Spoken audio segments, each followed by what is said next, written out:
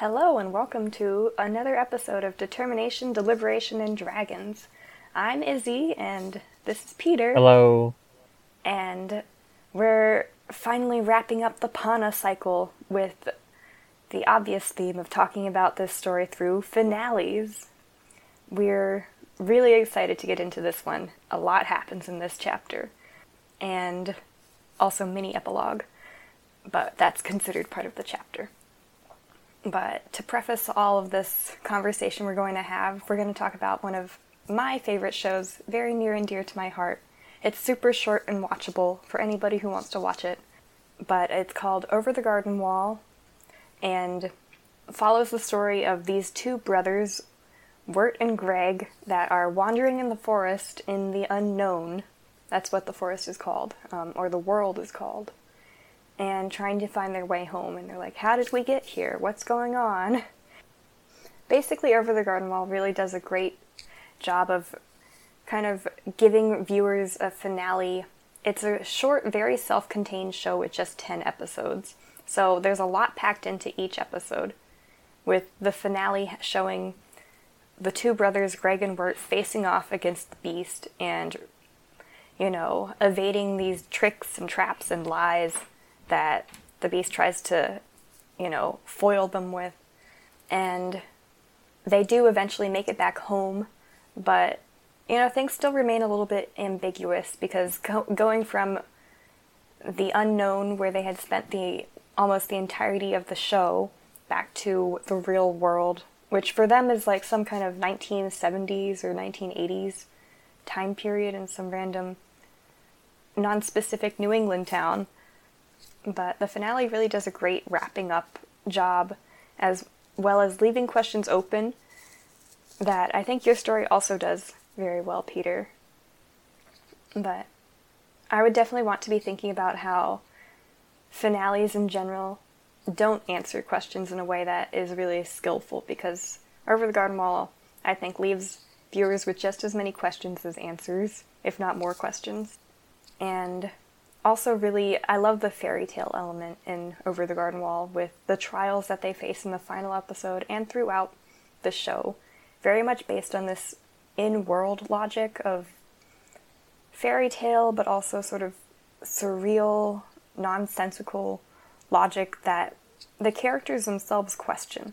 But at the height of the show, in the climax, that questioning of the logic in-world really is the crux to beating the bad guy and saving themselves, but still not completely beating the bad guy, but just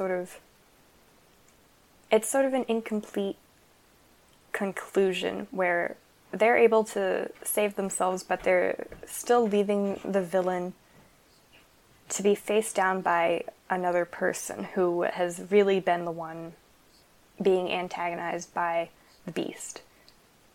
Because it's more like, this is your battle, you have been the one facing him. So they leave it to the woodsman, who has really been fighting the beast for the whole show. Oh, that guy in the first episode. Okay. Yes. Peter's only seen the first episode. It was a little too scary for me, I think. I was creeped out by it. The first episode especially is trying to creep you out, but... Yeah. But I love the little Halloween gnomes. Show. They're good. There are no gnomes. They are gnomes to me.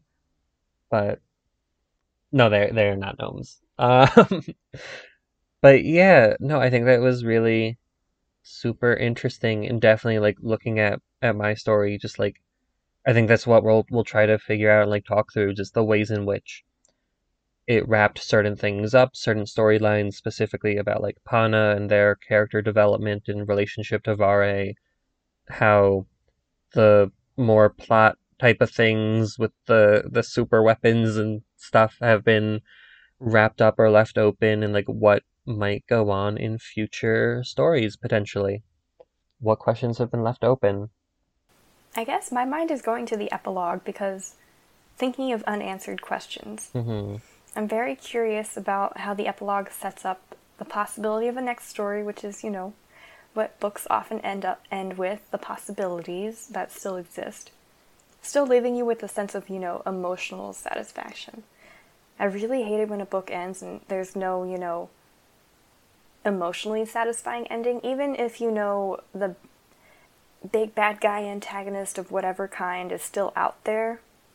I hate it when they leave it emotionally unresolved more than when they leave it that, the big conflict isn't resolved, because that's what a series is, like fighting the baddie over several books, but leaving it with a big emotional question mark is what I hate.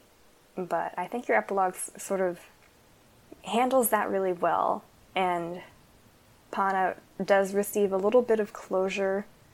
Not that they're, fully through their healing process and processing everything that has happened to them, but the very mysterious character, Helen, tells Pana in a dream that she's proud of them, which I thought was very sweet and also something Pana really needed to hear. Oh my gosh, I totally forgot that this was here. I'm rereading it like right now. Yeah, I think your idea of emotional versus like plot closure is really interesting. And I absolutely wanted to leave both open in a way. I mean, there's definitely like closure here. If this was its own story, I think hopefully like the reader got, whatever they needed from it. And like Pana certainly has some aspect of closure with what they're feeling right now with regards to their own journey, their relationship to Vare and like the village and stuff. So not that it can't change over time even more, like it absolutely can. But I think there is this sense of finality, hopefully, or at least a finality in time. Like this is one period of Pana's life. Yeah, I'm thinking of it also from comparing it to other books or other shows as well. The very, telling tendency to leave things open-ended in such a way that builds up for sequels or leaves it open to have a follow-up book or follow-up TV show or movie. And there's certainly ways to do that don't feel unsatisfying for the viewer or the reader.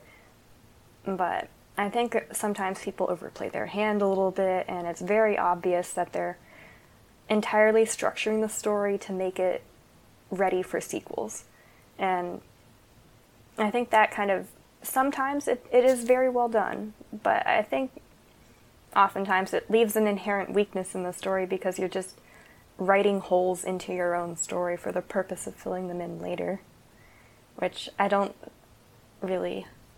appreciate that. I think your story leaves, the opposite of a hole, a bubble. It's a hole in the air. No, that's ridiculous. Your story, it introduces possibilities, but it doesn't leave, plot holes. Okay, I think that makes sense. The bubble metaphor may have been a bit much. What did you make of like this location? So like for the epilogue, did it seem like the location was important or like there is a story element that could happen going forward? I have no idea. I mean, the location in the epilogue, you see this giant mountain city that Helen is clearly living in, but I don't know when. Helen was clearly, according to Pana's time, Helen was alive hundreds of years before them, and should be dead, logically speaking. So wherever this mountain city is, it's probably completely ruined and in disrepair. So there's the obvious implication that Pana's supposed to find that place and go there, along the way destroying the weapons that still exist. But if you didn't end up writing a follow-up story, I wouldn't feel like my questions have never been answered, what's going on. Because I thought the city kind of also felt a little bit kind of Camelot-y or Avalon-esque, where you don't really need to go there. It's the idea of the perfect city or the perfect place as well.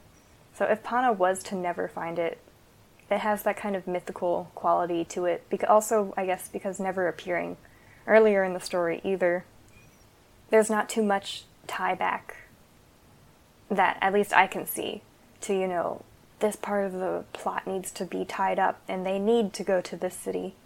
And there is no like direct call to Pana, come here, let's go. But I think it is a satisfying enough ending that still raises questions, but I wouldn't be heartbroken if they weren't answered by the author. I could come up with my own. Awesome, because I don't know if I'm gonna write a second book.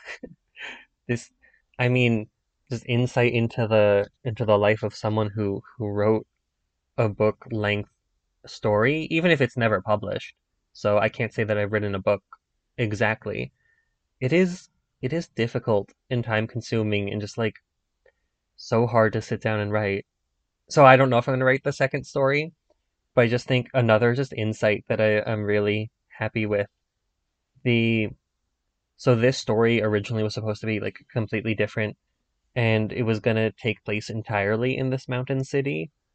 And then I was Oh. like I've written like multiple drafts of like the first five or so chapters of that story and it never like worked out. And then I just started like I just like shifted course abruptly at some point and was like, okay, we're gonna do a prequel. I think that's a little bit more interesting. And I changed like the format too. I went from like normal chapters to a more TV show type of style. So we ended up not seeing this place in this story until right now. But yeah, I just really love this location. Like the entire story, before I even had a story, I remember like coming up with this idea of this mountain city with a spiral staircase as like their main thoroughfare back in like I think it was like ninth grade at Model UN.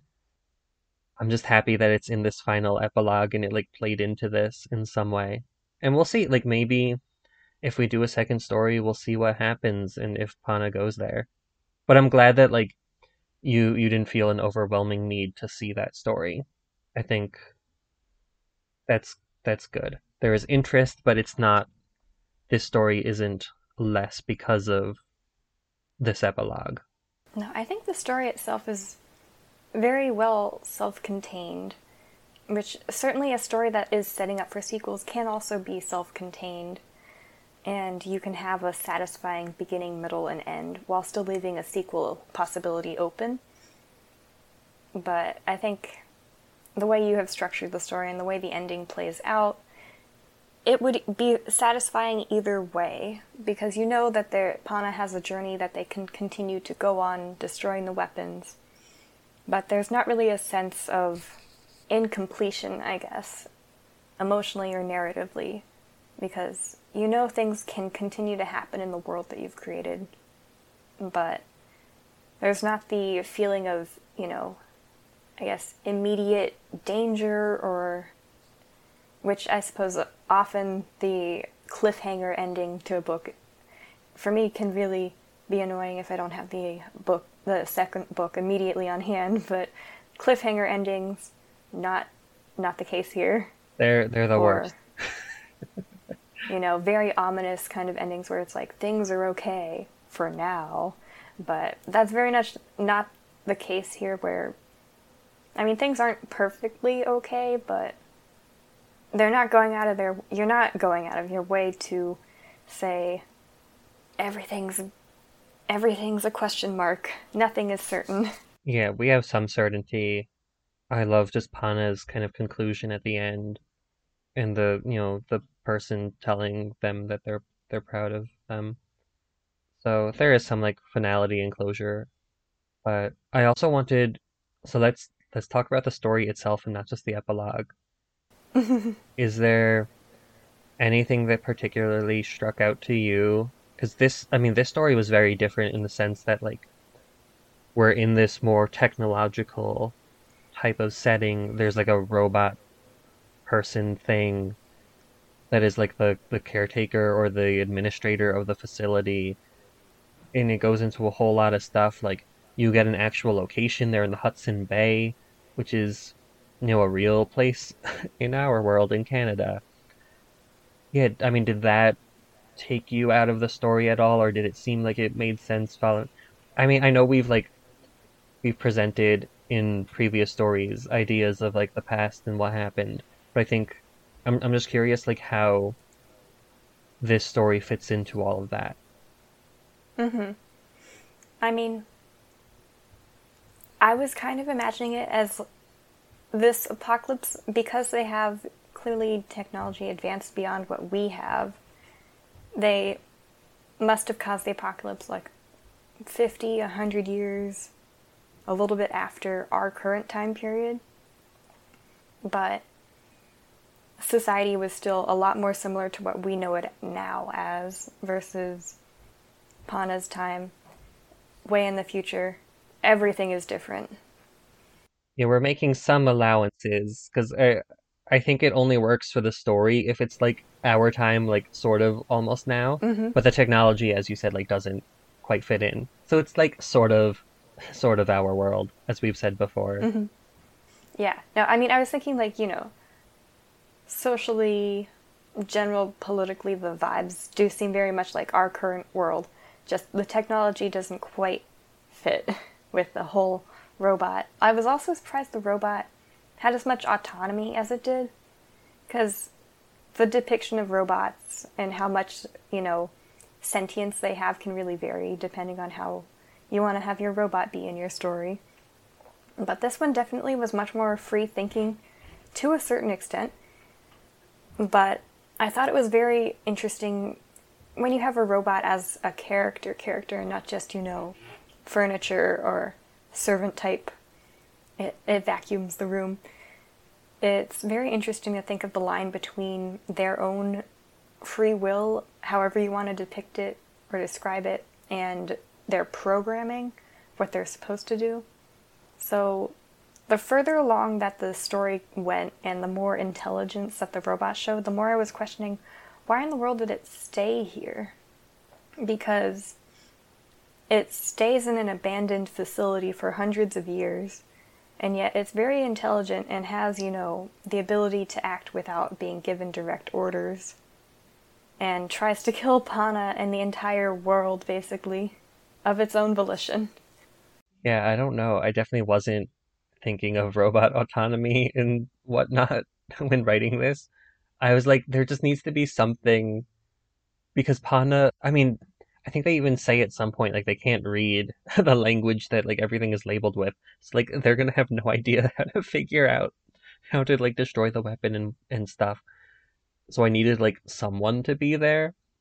Mm-hmm. And then like, there's not gonna be some old like human like administrator, like a secretary, like who survives and is like, hey, I've been living here for like, hundreds, if not thousands of years. Like, let me show you around. So then I was like, okay, a robot, I guess. I don't know about its autonomy though. Like, that's an interesting thing to think about. Like, why did it stay in there? I really don't Mm-hmm. know. I think I mentioned at one point that like either Bob or someone is like, oh, this thing seems a little off. Like, it seems like it's broken. So I don't know if there's like a hint of maybe just this thing like isn't functioning as it should. Like, yes, it's extremely smart and intelligent, but there's still something just off about it. Mm-hmm.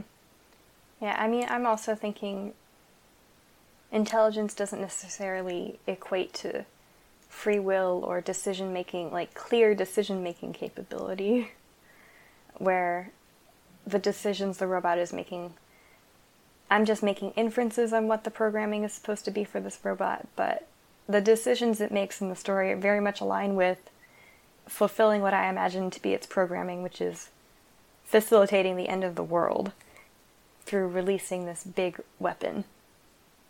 And it's very good at fulfilling those instructions, just better than I would think, to a level where I would almost think it was, human. It pretty much demonstrates human levels of intelligence, but I guess the choice making ability and decision making ability is really where the sentience would like yes or no would really come to play, where I guess I would say, or maybe, I don't know if sentience is the right word, but like autonomy, it doesn't really have that.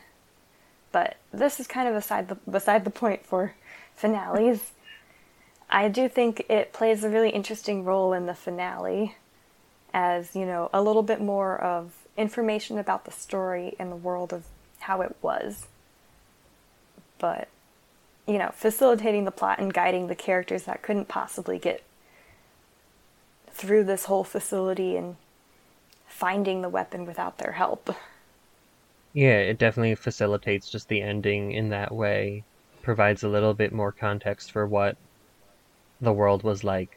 I was looking through, and I just love this one line where the robot's like, oh, the president should be arriving any day now, as if it was, thinking back in the past. And then it's like, but he never showed up. He's probably busy stirring up, like, fear and hate and all that. We already knew that for the most part, but I just love that, there's these little kind of additional flares of, like, information about what happened and why and what it was like for everyone. Mm-hmm. So I think the robot does a great job of just adding some little tiny bits of context and getting us to the final point. Yeah, I do appreciate, yeah, also because the robot, is kind of able to pull the curtain back a little bit more than just Pana having visions. So now, not just Pana, but the other characters can learn a little bit more about it too. But having, confirmation from not just one sequence of visions, but having confirmation of everything that occurred. Yeah, like this is the only real proof. I guess. I didn't think of that. Well, I mean, the visions are pretty proofable. But in like a solid, like, the visions were proof to Pana and like everyone believed them. But this is like the first time, other people are seeing this. And the robot Yeah. itself is like, hey, here's what it was like. You know. Mm-hmm. So I think this is like the point, like beyond a final doubt, like, oh, this idea of like these weapons like is real, which I didn't Mm-hmm. think about before. Yeah, I mean, I did have a question at the point where the robot introduces itself, and it's like, this is the Hudson Bay infectious disease Discovery research. something. Oh, Yeah. oh, discovery thing. Yeah, and I was like, what? Infectious diseases? What's going on here? Is this a cover up? But then, no, you find out, spoiler, the weapon is a disease. It's a bioweapon. Yeah. It's a plague. We already talked about this before recording, but this is definitely just you can see the influence of COVID in this story, where the final weapon is a virus. Yeah, I thought it was very interesting. Definitely not nearly as common as just going the missile route, which is exactly what I was expecting. Which is what I almost did. Again, like going back to the idea of the mountain city and like the previous drafts of this story, there was totally just going to be like a missile in a mountain. Mm. So this, I think, turned out a lot better. It was also just for the characters too, because I think the type of character interactions would have been different depending on the weapon too. Because there's a certain like slowness, I think, to finding out that the weapon is a virus and it's frozen in ice and they have to like walk through this facility. And it feels like even though it could destroy the entire human population, like I'm not saying that the weapon isn't scary. I just think there's a certain amount of like it almost feels lesser in scale and like there is a potential of making sure things are okay and like this is something because the disease is like in these dragon hosts, like there is the possibility that Pana can figure it out and do something in this way that feels just a little bit less severe than like a nuclear missile, even though at the end of the day, like it is not less severe in a sense. I don't know if any of that like made sense. Yeah. Um, just a little clarification for those who have not read the story. The dragon host is for the these three dragons that are frozen in ice that are infected with the deadly disease that, when they're unfrozen, will spread it throughout the world to all humans and kill everybody, which is really scary. And also, how could you do this to dragons? But definitely, I also felt that it's scary for sure to contemplate a disease like that, but not everyone has experience with that now, unfortunately. But definitely thinking of the idea of like nuclear warfare is just, the immediate threat and the knowledge that, if you get a disease, maybe I'll survive it. Maybe I won't catch it. There's always that little bit of chance to it. Whereas nuclear missile, like, even if it doesn't, you're not in the immediate blast radius, there's radiation, and you'll be messed up for life, even if you survive the radiation poisoning. The best you can hope for is to be in some super remote area where nobody will find you or the missile won't reach you, which I think at least in Pana's time, maybe there's some hope, but you're probably more screwed because there's no actual medical care. Which is also the same thing for the bioweapon, because there's definitely no medical care for this kind of strange ancient disease. Although maybe there are some pockets of humans that the dragons would not find and would be safe. I mean, the one cure that we do see is like the stone. And I think this goes back to, I was just editing one of our previous episodes and we were talking about how the stone works. And the idea, I think we were talking about the stone being used primarily for like natural type of things. And not that like infecting the dragons with this disease is natural. But I think the idea of like a bioweapon as opposed to a nuclear weapon impacts like what the stone can do potentially. Or maybe, I guess to me it felt more reasonable that the stone as this thing that can be used to protect but also cure people and like life, like it would work.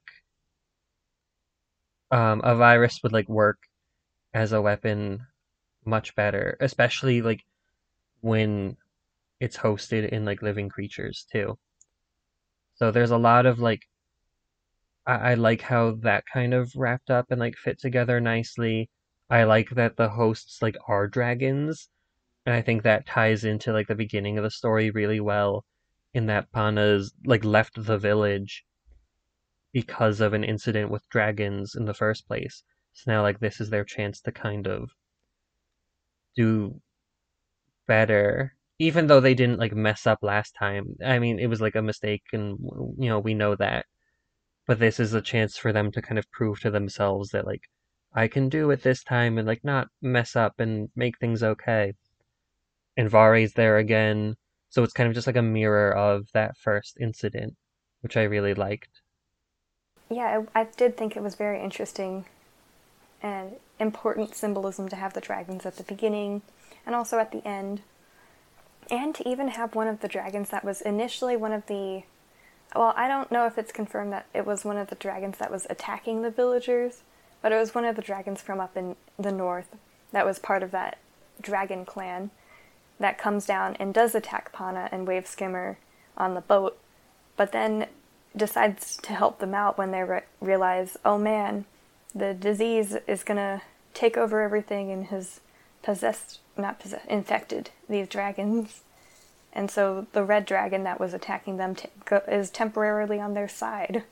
And I thought that was really a nice development in, showing the more about dragons beyond just, what we do know from Wave Skimmer and Wave Skimmer's temperament, but also showing, the social abilities of dragons and how, they did murder those humans in the beginning, but it's not that all dragons are murderous. Yeah, I mean, because Pana and Wave Skimmer saved the red dragon on the boat, and they they affectionately name it Reddy because I couldn't think of a different name. I was like, oh, red scales, it's Reddy. I think leaving in the joke where Pana wants to name it Reddy, you could totally do. I would suggest having another character suggest a better name if you can come up with one. I don't know. I did make sure to leave a line where Pana's like, I'm not good at making names, which is like just the bane of my existence as a writer. I am horrible with names. So I wanted to leave that in there as like a meta kind of comment and just as an excuse too. Like I really tried thinking of a good name for the dragon and I was like, I can't do it. I think, having the joke in there was fine, but see later action sequences being like, ready, swoop down. I'm like, oh boy, this is pulling me out of it. I mean, this isn't meant for adults. This is a younger audience. I enjoyed it. I have a childish sense of humor, so it was fun. But point noted. The Red Dragon is not the biggest character, anyways. The name is not the most important. I do think it was very interesting that he did not seem to have the same aversion to humans, like, climbing on him. I mean, I guess it was, pretty perilous circumstances, so not the same as just every day. But Reddy and Wave Skimmer flying with Pana do save Vare and Kai, who show up at the facility and are imperiled by their own selves by letting the dragons free. And then the dragons are like, we're going crazy because we were frozen in ice and infected with this horrible disease. And so Vare and Kai are standing over this giant sinkhole pit, and the good dragons have to catch them, Wave Skimmer and Reddy. And I thought it was interesting that Reddy was just like, yep, this human can touch me, you can ride on my back. I went from hating humans to saving them in just a matter of minutes, really. Well, I mean, but again, he was in like the seventh story, and this is story 9. And in the seventh story, he was like, "Oh, like Pana, like you saved me. Like I'm gonna not kill you." So Mm-hmm. I think he's had a little bit of time to think, and like obviously he came back. So I don't think it's necessarily been like a matter of minutes. But I mean, definitely he's made a big shift in his perspective from, story 7 to, well, from the beginning of story 7 to now. So yeah, I like seeing the character development of Reddy. Mm-hmm. He's a good dragon. Yeah. No, I like, the character development from story 7 on. I guess I was thinking more of it as a little bit more self-contained to... He hates Pana a little bit less. He's willing to coexist with Pana, but not necessarily confirmed for other humans until now. Yeah. I mean, and I think the problem too is like writing the thoughts and emotions of a dragon is a little bit difficult. So like definitely I'm trying to like make his actions kind of speak for that. So maybe that's why it seems like super abrupt. So I'll look into that for future drafts too. Mm-hmm. But I do think, like, it made sense when he came back. I was like, oh yes, the red dragon. I wasn't like, what? Why is he here? Such a good dragon. Mm-hmm. Yeah, and like you said before, Vari and Kai are there too. So we found out that they did follow Pana to the facility place. How? I don't know. Maybe that will be revealed, maybe not, if I figure out how. Um, but yeah, I mean, one of my favorite moments in this is the Vare. We've been calling it the Catra moment. Um, Mm-hmm. I thought it was interesting because since we had been calling it the Catra moment, I had been picturing it as just Vare and Kai had, like, was either not present or had dropped out of the search, but it was actually Kai and Vare, and Kai played a really crucial role, which, I mean, of course, both of them had talked about it and were on the same wavelength of, like, wanting to ruin things for everybody. But I thought it was really interesting that it was two people together instead of just one person being like, I'm gonna make this bad decision by myself.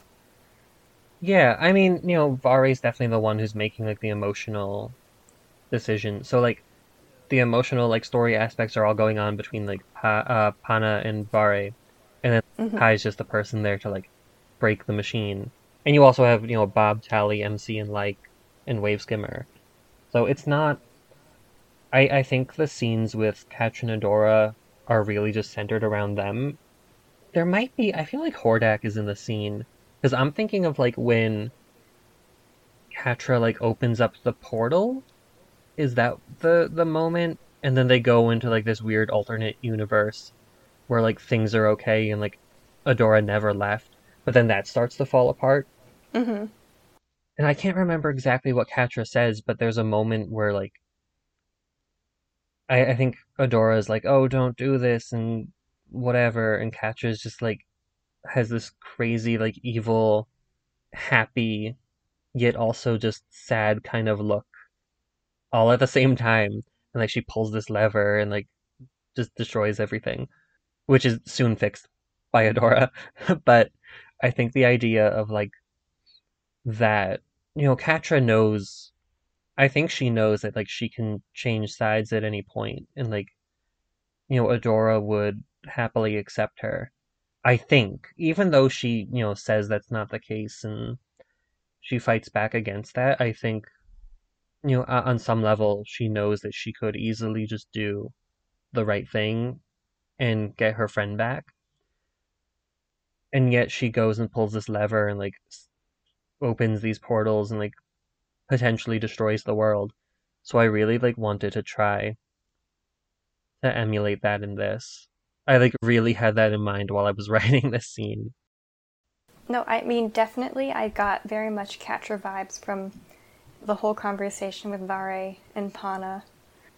I do think maybe it wasn't necessarily that it would be easy to switch sides back to the good side or the healthy choices again. But I do think definitely it's clear to Vare and also to Catra. The healthy choice exists and they're actively, knowingly not choosing the healthy option.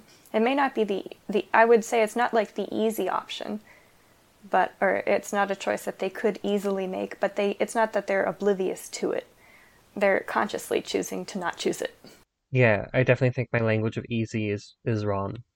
But it's they're aware of it, like you said, they know it's there. They could do it. But part of the reason that they don't is them like digging in even more and choosing this other option. Yeah, I think that's a really good point. I think it's also interesting that Vare and Kai have been on this hunt, and Kai has consistently shown, just how far she's willing to go, which is most of the time not quite as far as Vare, whose level of the obsession is just kind of unmatched, but consistently steadfast. Like, great hench person for Vare. She's like the person if you're doing something and you need like a reminder of like why you're in something, like she's the person for you. She really just like keeps reminding Vare of like, oh, Pana did this, like we need to do this in response. And I think Vare like goes back and forth a little bit more, and she's like struggling with her decisions and why she's here in the first place a little bit more than Kai. Yeah, I know Kai in the story, her father was killed by the dragon attack, so she definitely has a very strong connection to it, where on a personal level that Vare doesn't. Well, Vare does sort of, but nobody, as far as I know, nobody in her family was killed. It was more that Pana themselves betrayed Vare. At least I'm interpreting it as a sort of betrayal in a way that she feels. I think But that's a good I'm not observation.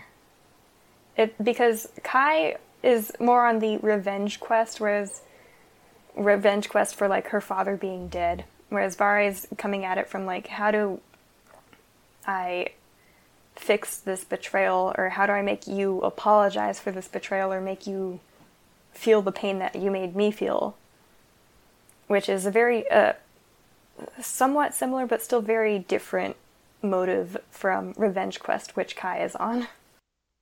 Yeah, I think looking back on the story as a whole, there's a lot of room for me to develop why Vare's there.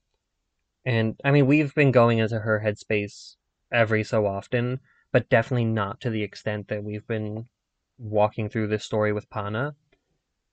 So I really don't know. It's kind of, Vare is kind of complicated and I don't understand her 100% yet. And we'll see, like, in future drafts. I think that might be interesting trying to develop why she's there a little bit more clearly. So, I don't know. Mm-hmm. Yeah, I also am wondering about Kai, because clearly both of them are definitely obsessed at this point, because anyone who wasn't obsessed would have dropped out. There's been way too much going on and way too much that they've chosen to do that the average person would have been like, this is the line where I draw the line. So I am curious how Kai is kind of changing over the course of the journey as well, to the point where she's like, I mean, we also don't know how much they're able to, chat while the robot is demonstrating how to deploy the weapon to Pana and Ko.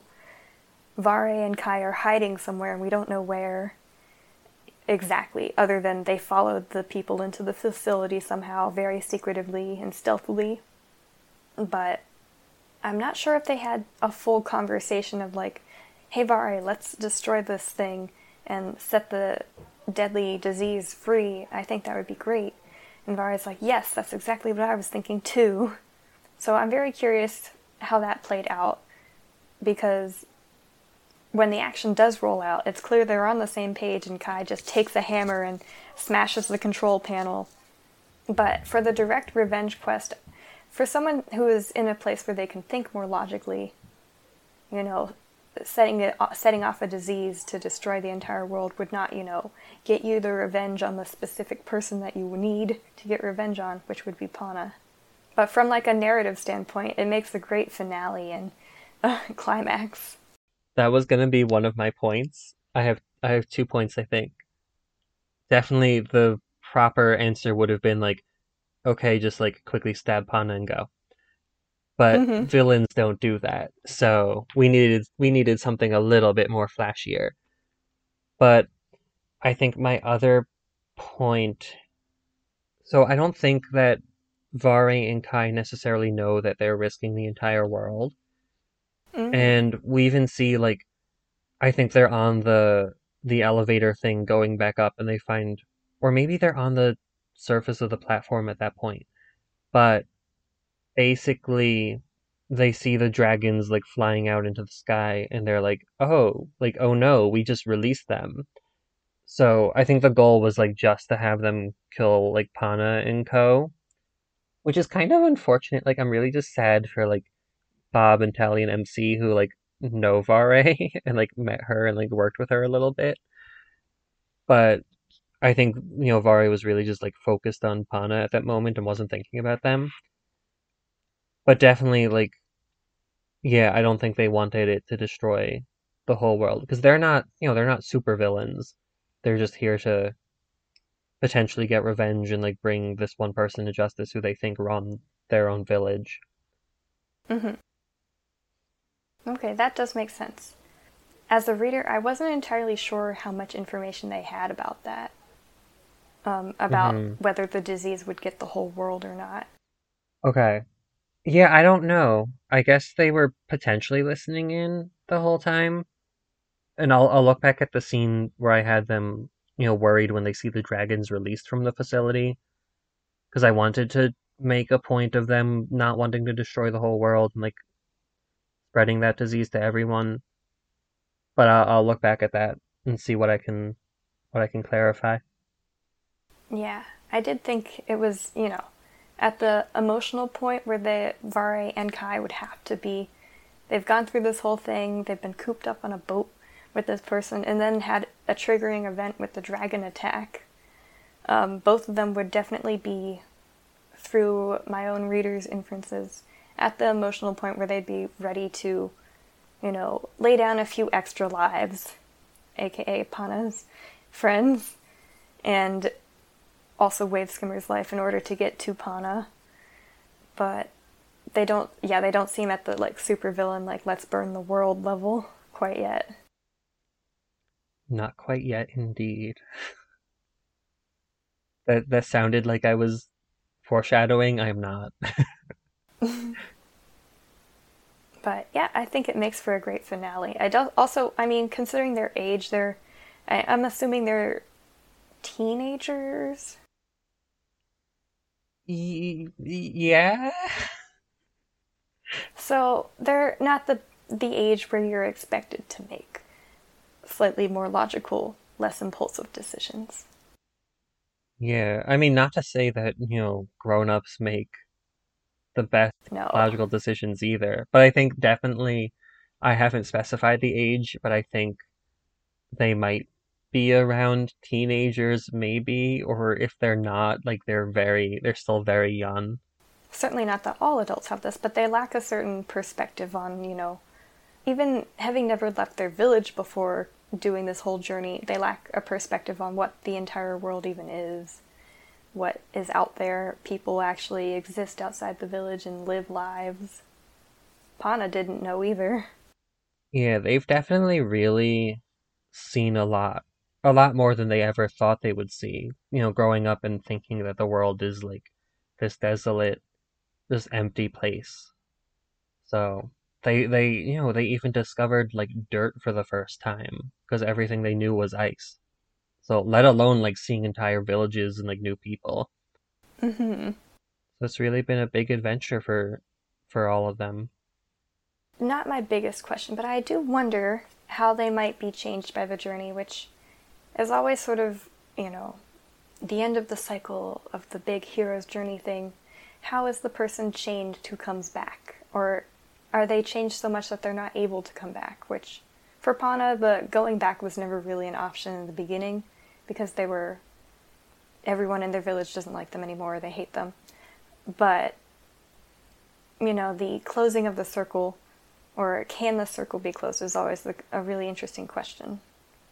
How has the journey left its mark? Yeah, that's not even one that I've been thinking about as I've been writing this or the draft of the next story. So I really don't know. Because definitely there's a lot of interesting characters. I'm thinking of Aragon who can't go back and he ends up like hiding in the desert. Not hiding, he starts like a new dragon school thing. But But why in the desert?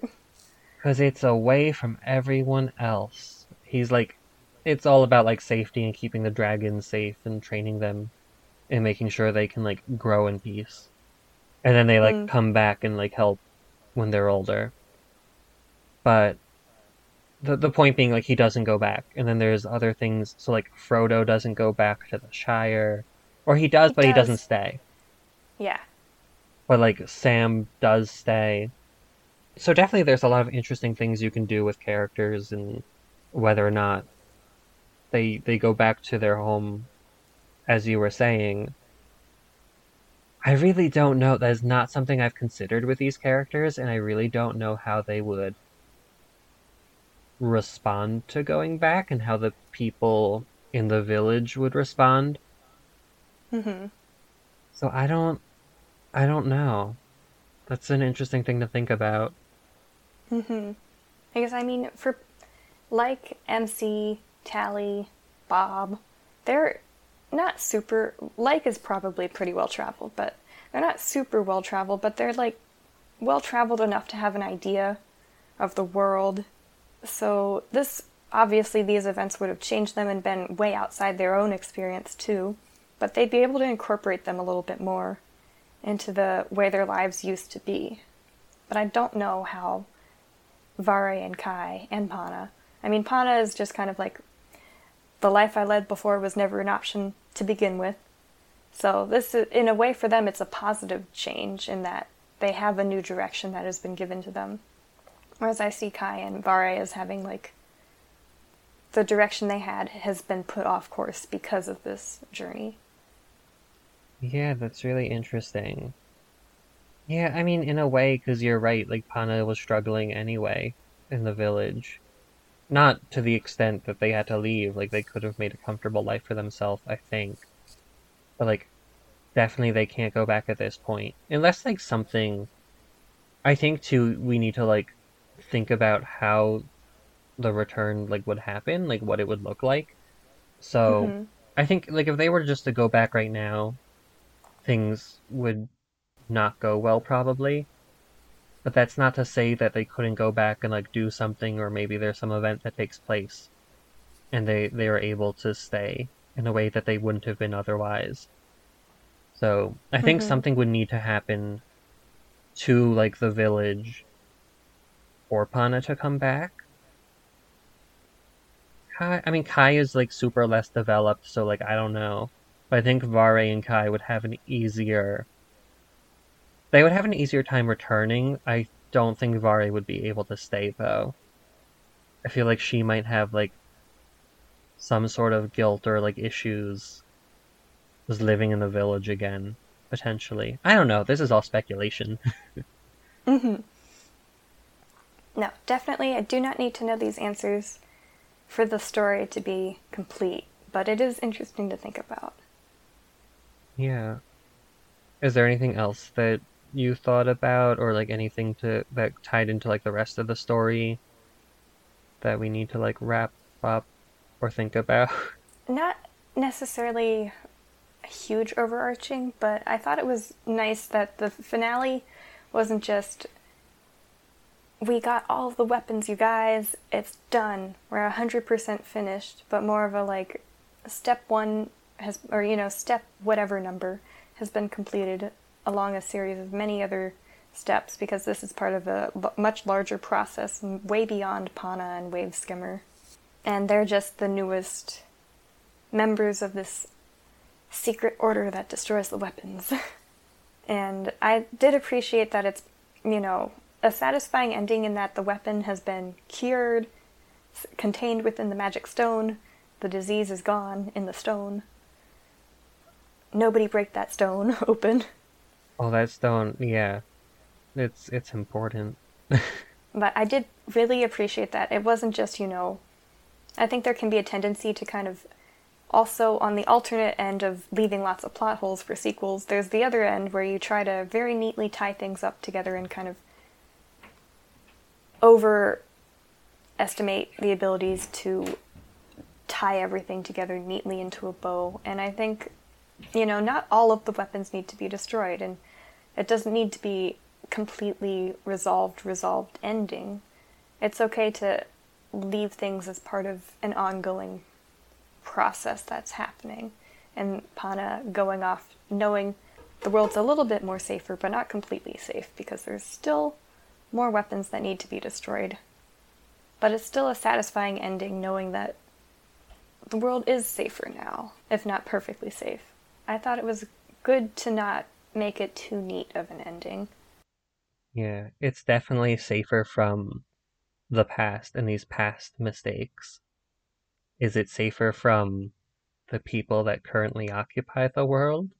I don't know.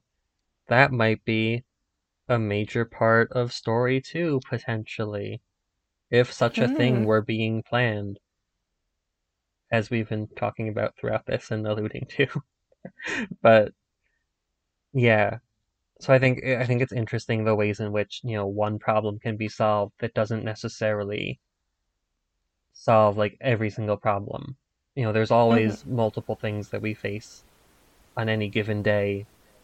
So there's more things to come potentially if I write about them. Hmm. Yeah, I mean, I guess I'm thinking like, it still has a satisfying ending, but it's not quite the same feeling of like, and then they rode off into the sunset, or like, Hmm. happily ever after. It's not as neat and tidy as those sorts of endings, but Yeah. it still provides a sense of resolution. Yeah. I'm just thinking for all my talk about liking happy endings, this isn't necessarily happy. It's happy enough.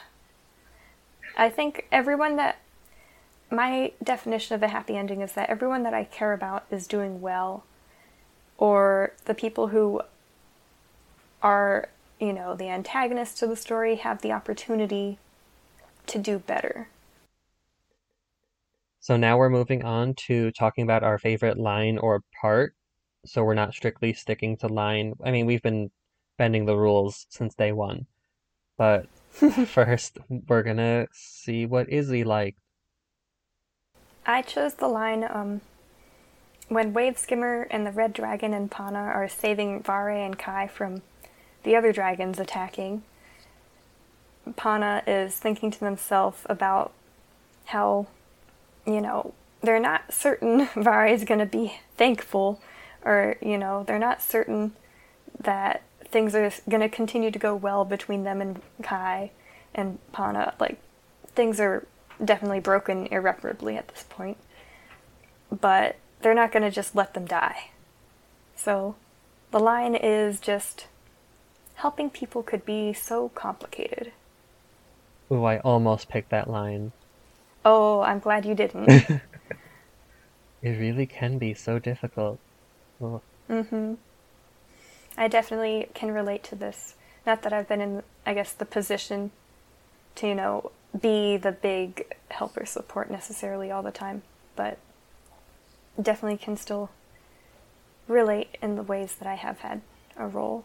So my favorite part, this is so not a line. I'm just gonna read you the Catra moment that I really liked. So Pana basically apologizes and says like, "Oh, it was an accident. Like, I'm sorry." So we start off with Vare talking. "I know that it was an accident," Vare said, her voice scratchy and strained. Her whole body shivered. The whole time her eyes remained on her old friend. Pana gasped. Their body trembled. "You do?" "I do," Vare nodded, and she rubbed her thumb across Pana's cheek. Pana raised their own hand and placed it on Vare's. Pana smiled, and so did Vare. "But I don't care." So I think She-Ra does these really big moments just super well. Both in terms of like the emotional development of the characters and like plot stuff.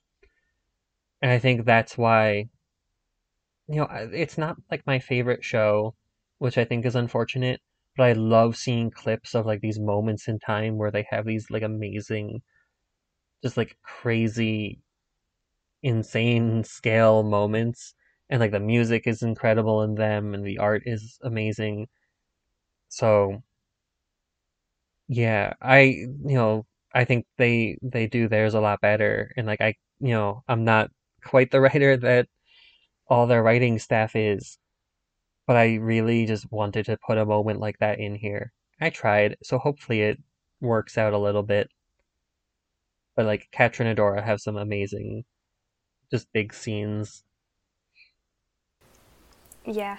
I mean, it's fair to say they definitely carry the show. Yeah. I mean, the rest of the show, there's a lot of wonderful things in the rest of the show. Oh, yeah, Scorpia. Yeah. But I think the plot, if not for Catra and Adora, I think I would have more complaints about just the plot in general and some things that occur. But Catra and Adora really just make everything so much more interesting. And I'm so invested in them. Mm-hmm. Yeah, I'm not the sort to necessarily nitpick a plot, but I definitely, not that I would have stopped watching the show, but I definitely wouldn't have been half as invested in the show without Catcher and Adora being there. It's just a fact. Yeah, for sure. Well, with that being said, are there any final thoughts you have just about finales and stuff? I guess I'm thinking I've sort of talked myself in a circle of like, oh, I like it that you didn't make the plot too, open ended, but then I'm reminding myself, oh, I hate it when plots are too neat. I especially hate the, circumstances that authors like to neatly set up where it's like, this person found their love interest, this person found their true love, this person is going off and, found their perfect calling. And sometimes I think that can be really, necessary to read and very, cathartic to have just pure happy ending. And it certainly depends on what story you want to tell. Whatever story you want to tell, you know what sort of ending would work best for it. But for your particular story, it would have been a little bit more annoying to leave it to, everything is perfectly happy and everything has been 100% resolved. But I definitely like that, the element of mystery is there, but it's not overpowering. Yeah, and I think that's why we chose the theme of finale rather than like ending or resolution or something. So it definitely works in other stories, especially if a story has been going on for a lot longer, like an actual TV series or like a trilogy of books or something, and everything is kind of wrapped up. And that's not where this story is quite yet. So maybe like at some point everything will be wrapped up if I ever do continue writing. But yeah, it doesn't necessarily need to be like wrapped up in a night. in a nice like little bow for it to be a finale. So I guess readers and writers just stay on your toes. Also, I guess keep your fingers to the pulse of your story to know, you know, I would say for like a rom-com type movie or story, I definitely do like the neater kind of story ending where you know they've ended up together and things are happy. Not necessarily things are perfect, but they can be closer to perfect in that kind of a story ending versus, you know, genre and can play an influence, but also, you know your own story better. You know your story best. Yeah, I'm just thinking this isn't necessarily advice, but more of just like a personal preference with finales to like stories like this. I really love spectacle and just like big, as we were talking about with the Ketra moment, just like big events, both in terms of like what's going on with the characters and also just like the if it's a TV show, like the art or the music, how the camera is angled. And in the same way, I really like books that kind of have those feelings to them at the very end. So I'm thinking of like The Last Jedi in Star Wars, where like the end it's like Luke standing off against like all these walkers and stuff. I think in a lot of ways, like I tried to keep the rest of the story a little bit more subdued and like focused on the character. But like I don't think there's anything wrong in your finale, like trying to make these big moments and making it more of a spectacular type of thing. If it works for your story, it might not, and then like totally just discount this. And again, this isn't advice, this is just the thing that I like. So yeah. I would say even if it's not, you know, physical, literal spectacle, you know, the finale of the story is meant to be the culmination of the emotional and narrative development of your story, so it should be the most gripping part, which I think you achieved in your finale, Peter. So even if it's not, you know, people, you know, shooting fireworks into the air or, you know, running off to do something, the this should be the part where the reader understands this is the big moment, however you want to portray it, for the characters in this story. Which I suppose is obvious. It's the finale. What else is it gonna be? Be anything you want it to be. But not boring. Unless you want it to be. I don't know. So, with all of that said, thank you so much for listening. We hope you enjoyed this episode about finales. We also just want to thank you for going on this journey with us and going through the Pana cycle, the first story of like the Pana cycle. It's been really cool writing this book for the podcast and getting to share it with you. So we're definitely going to continue, like the podcast is going to continue. We'll do other workshops and things. So no worries about that. But this, this story has definitely ended. This was the finale of the story, so we're not going to go back and like, talk about it over again. So we will have interesting conversations about more stories to come. Indeed. Thank you very much for sticking through it with us, listeners. We really appreciate. And if you feel so inclined, check out the Patreon link in our episode description. Absolutely. It really helps. Thank you so much. Have a great day, evening, whatever time it may be for you. Also, if you have an idea of how to close the episodes in a consistent and fun way, let us know. We're workshopping it. Yes.